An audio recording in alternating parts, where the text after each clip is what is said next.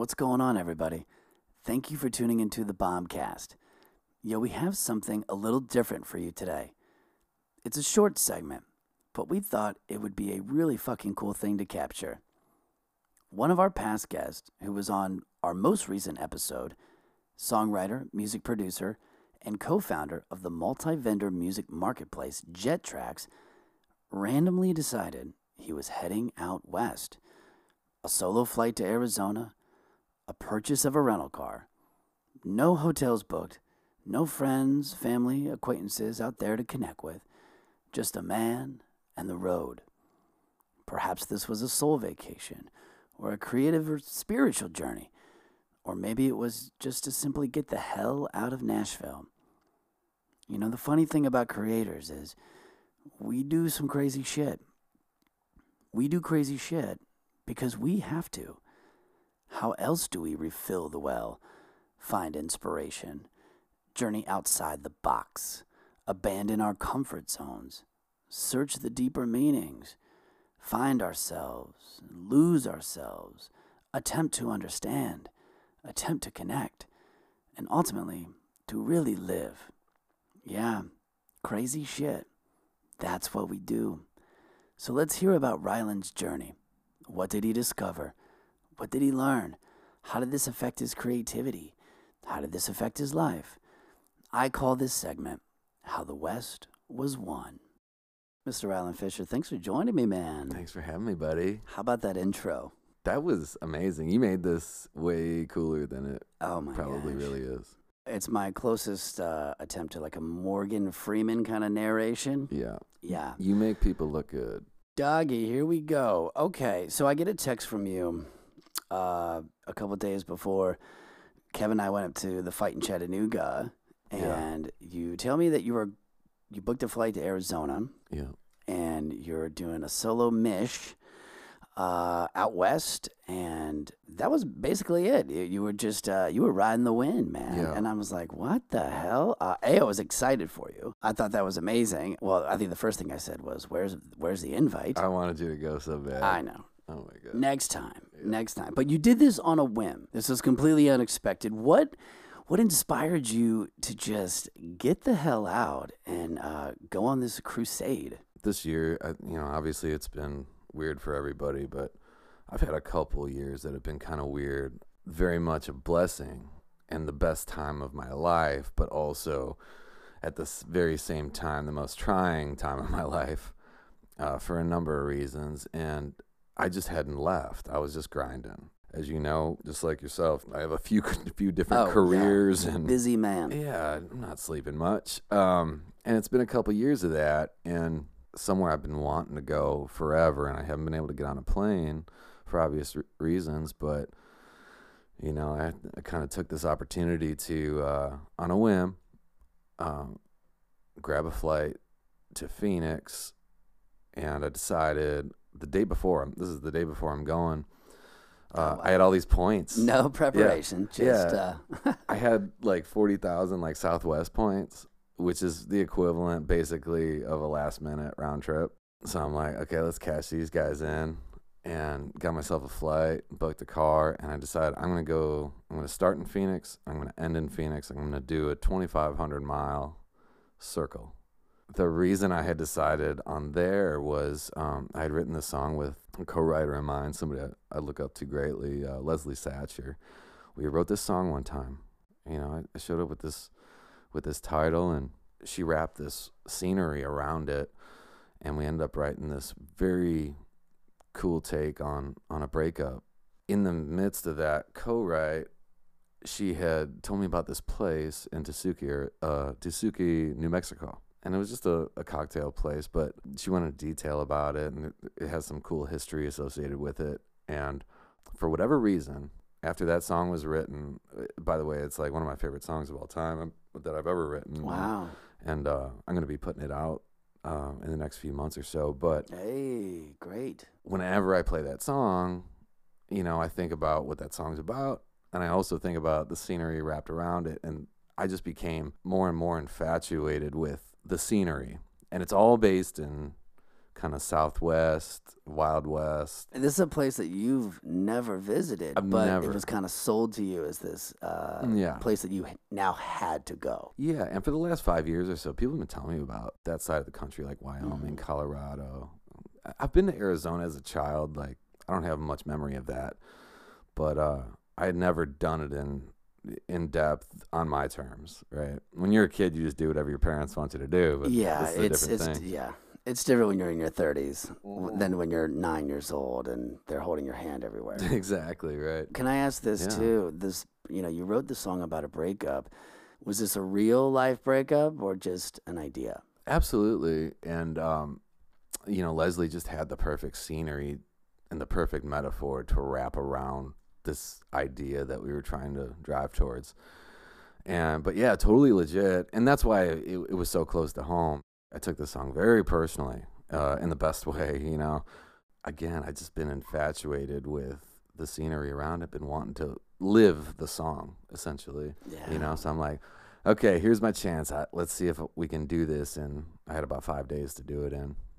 So I booked it one evening, and then I went the next evening, and I spent about 5 minutes packing. I just threw a bunch of shit in a bag, and Typical Ryland Fisher move. Yeah. threw a bunch of shit in a bag, and I had my carry-on. But yeah, I spent a couple hours just plotting out about 50 or so different spots that, it was much more than that. But eventually I just kind of found this, I say a 2,500 mile circle, because after I plotted out all these different spots I wanted to stop at, I just kind of looked for the logical circle, and I was like, this sounds about right, and hopefully we make it home in time. That's crazy. How did you decide on where to stop? Just things that just kind of points of interest, or just things you might have heard about, or just kind of went on a whim, oh, this looks fun, or whatever? Yeah, some of it was finding on the fly, but most of it, I kind of just went online, and I was just like, what are the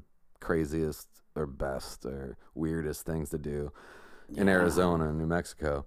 Yeah, just built the itinerary around that. Some things got bumped. I had to call a lot of audibles, as I went, including upgrading my rent-a-car. I had this little ass Corolla, and that would have never made it. Never would have made it. Because with the kind of driving I was doing. Yeah. Because you're going through the mountains, and I'm imagining out there you might be hitting some snow even. There's a lot of snow, up in Flagstaff, but also some of those roads are not paved. It's just gravel and rocks. They don't have it blocked off, but it's the only way to get to a national monument, for example. When I got into town, that was the first thing I did. I hit this one, and it was in the middle of the night, trying to get to this thing, and I'm about 2 miles out on the GPS, and I'm losing service and the whole deal, right? Oh my God. And there's no road, and so I'm just kind of doing this winding thing. And all I know is I don't think a Corolla would have necessarily made it. Corolla's a great car. I think, it gets highway. you to highway, can take you to work, maybe drop the kids off at soccer practice. But when you're going through the rugged mountains where the roads are, where there ain't no roads, sorry, Corolla. So you upgraded to, what'd you have, an Army tank? No, they gave me a Mitsubishi Outlander. They upgraded me to. Oh, nice. Yeah, had some bigger SUV? tires. Yeah. And I was off the ground a little bit. That's good. Which was good. Let me ask you this. So you're in the Mitsubishi, and you're on the road. I mean, the first hour, what was going through you during that time? I was trying to focus on getting to the first. There was this Wild West town, all these cool old saloons and stuff, and we got a bunch of saloons here in Nashville that are kind of mocks of. But not the real. What, all the stuff that we romanticize about the Wild West. I wanted to get into some of those, some of the real ones that are a couple hundred years old. That was what was going through my head. I was I'm just trying to get to Prescott, Arizona. Go in one of these saloons, order myself a hooker. Basically, maybe play some dice or some cards. Not so long ago, that was a reality. Yeah. Oh, yeah. So you ended up making it there. Let's talk about just some of the stops we did along this journey. Prescott, Arizona, we're out here in the Wild West. We're stopping at the saloons. What's the atmosphere like? I mean, what are you drinking? I'm just kind of immediately infatuated. It's there's all these places that they actually got swinging doors on them still. And oh, so cool. We put that stuff in country songs now, but it's a real thing still in some places, And that was a really cool town. very historic, but it was one of the like a mainstay for those outlaws like Wyatt, or well, he was kind of a law guy, but also an outlaw to a point, and Doc Holliday. Oh yeah, and, DH. Yeah, and his girlfriend Kate. This place called the Palace was like the place that is known. That they have like just obviously it's a kitschy town, so they got stuff all over the walls. That was like their main hang. They'll tell you all day that Doc and Wyatt and those guys used to hang out there. As a courtesy for you, in the Bombcast studio today, we do have the movie Tombstone playing in the background, just to kind of reiterate that vibe and maybe take you back. I could not imagine what the feeling you must have felt by walking just in those swinging doors. And the reason why I asked you what you drank is because any either spaghetti western I've ever seen or any outlaw out west historical movie, I've never seen anyone drink beer in their life, and I've never seen anybody drink a glass of water. It's always been brown. It is whiskey, or you get whiskey. Absolutely. I did not drink one beer on the whole trip. I drank some water. I drank predominantly, I think the whole way I drank Bullet. Well, the beautiful metaphor of drinking Bullet is you're in these towns where bullets, let's just say, they mattered. Yeah. That's why I did it. Yeah. Maybe subconsciously, yeah. I mean, definitely in towns. Absolutely. And I think that whole vibe, I told you, Doc Holliday's my spirit animal now, man. So what is it about Doc Holliday that excited you and ignited you? As I was going through all these little towns, planting my feet on all these kind of historic grounds, I started to go down the rabbit hole myself of all that history and stuff. And the more that I learned, the more I realized why I was there. I think in some respects, this trip was about, running from something, right? Or at least taking a breather from something, like maybe emotionally or mentally or physically, all the above. That's why we go on vacations. We need a break.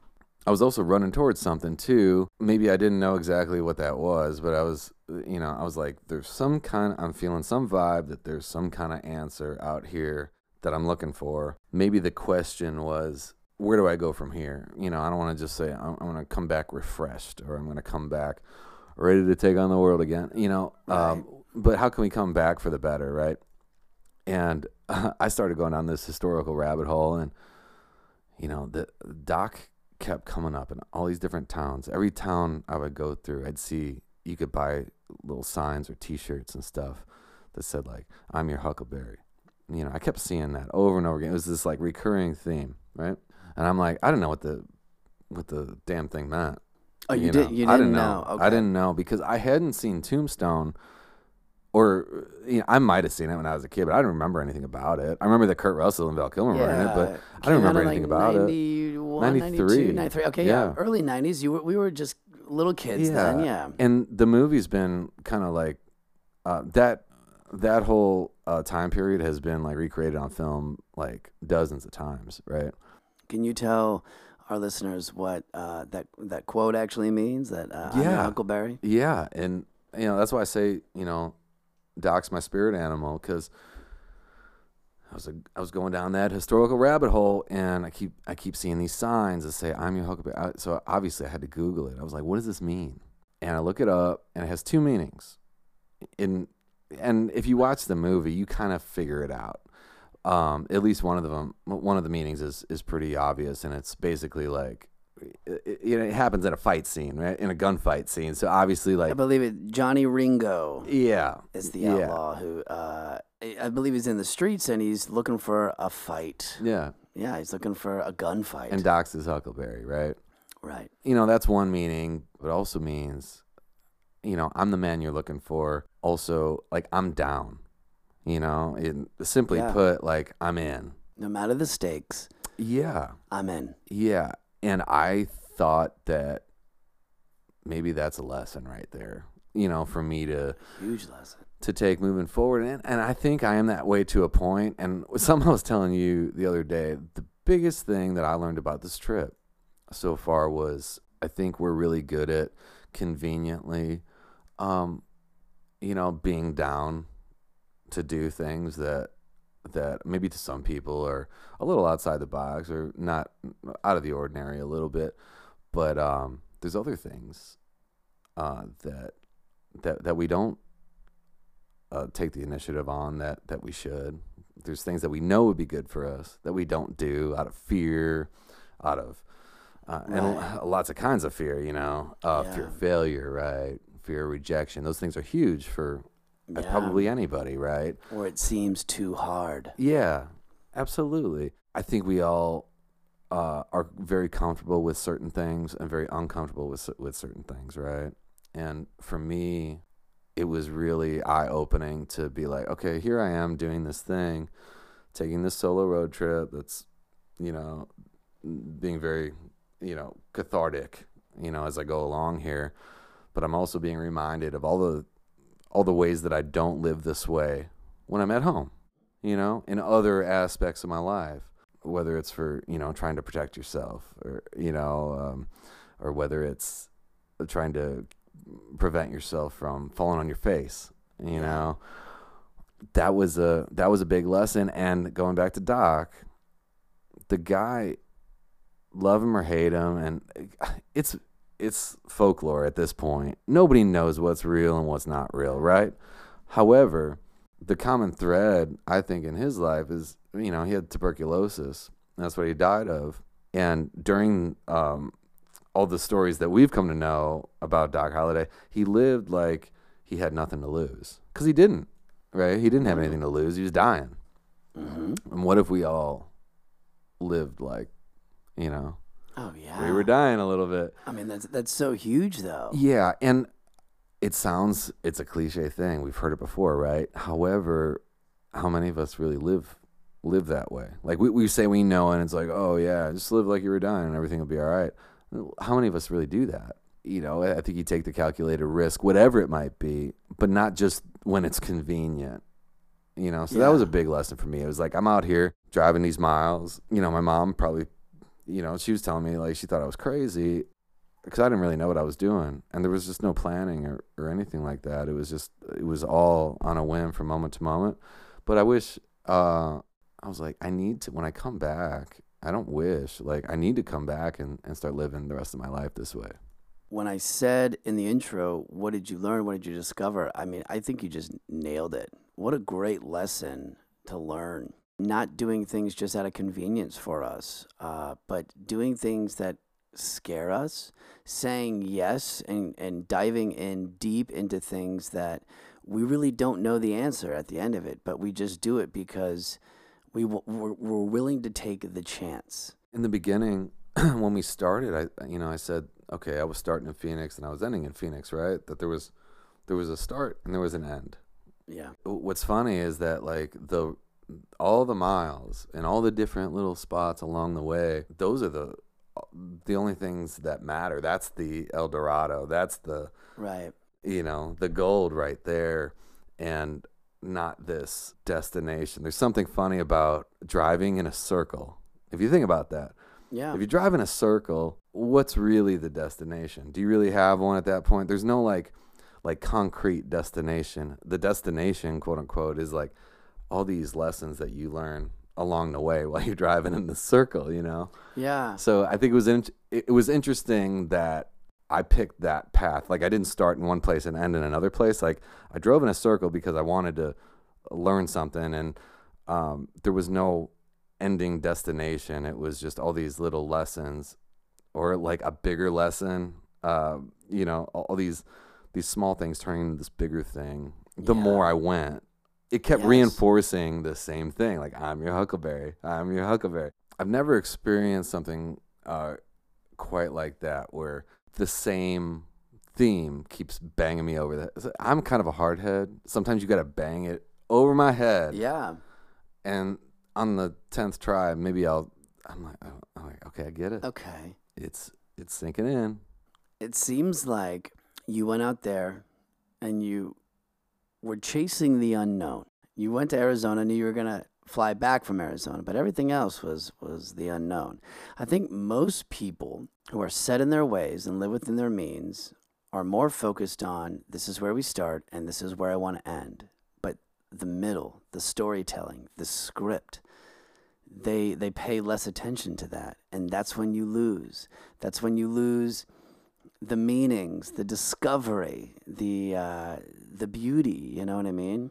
So I'm glad that you went out there, a solo mission. By the way, balls, just balls, and every man should do this. I agree. Every person should do this. I think every creator should do this. I agree. We tend to get stuck in our ways. We tend to get stuck in our boxes. And sometimes we have to get the fuck out and take that chance and go ride the wind just a little bit. It did wonders for you. I like to think that, I was ballsy in kind of my day-to-day and what I was doing. I felt like I was taking on a bunch of stuff. I was taking some cool risks, and I was enjoying myself all the while. But once I got far enough outside of my comfort zone to do something I've never done before by myself with just a tank of gas, and myself and a vehicle, it was enough to change me where, I can come back a different person with some newly learned lessons, and super grateful for it. You're back now. Now, how do we go forward with it? You are a songwriter, music producer. You are an entrepreneur, owner of a very fucking awesome company, Jet Tracks, which we've been promoting all week, and you guys should check out jettracks.com. Moving forward, with what we've learned and discovered, where are we going?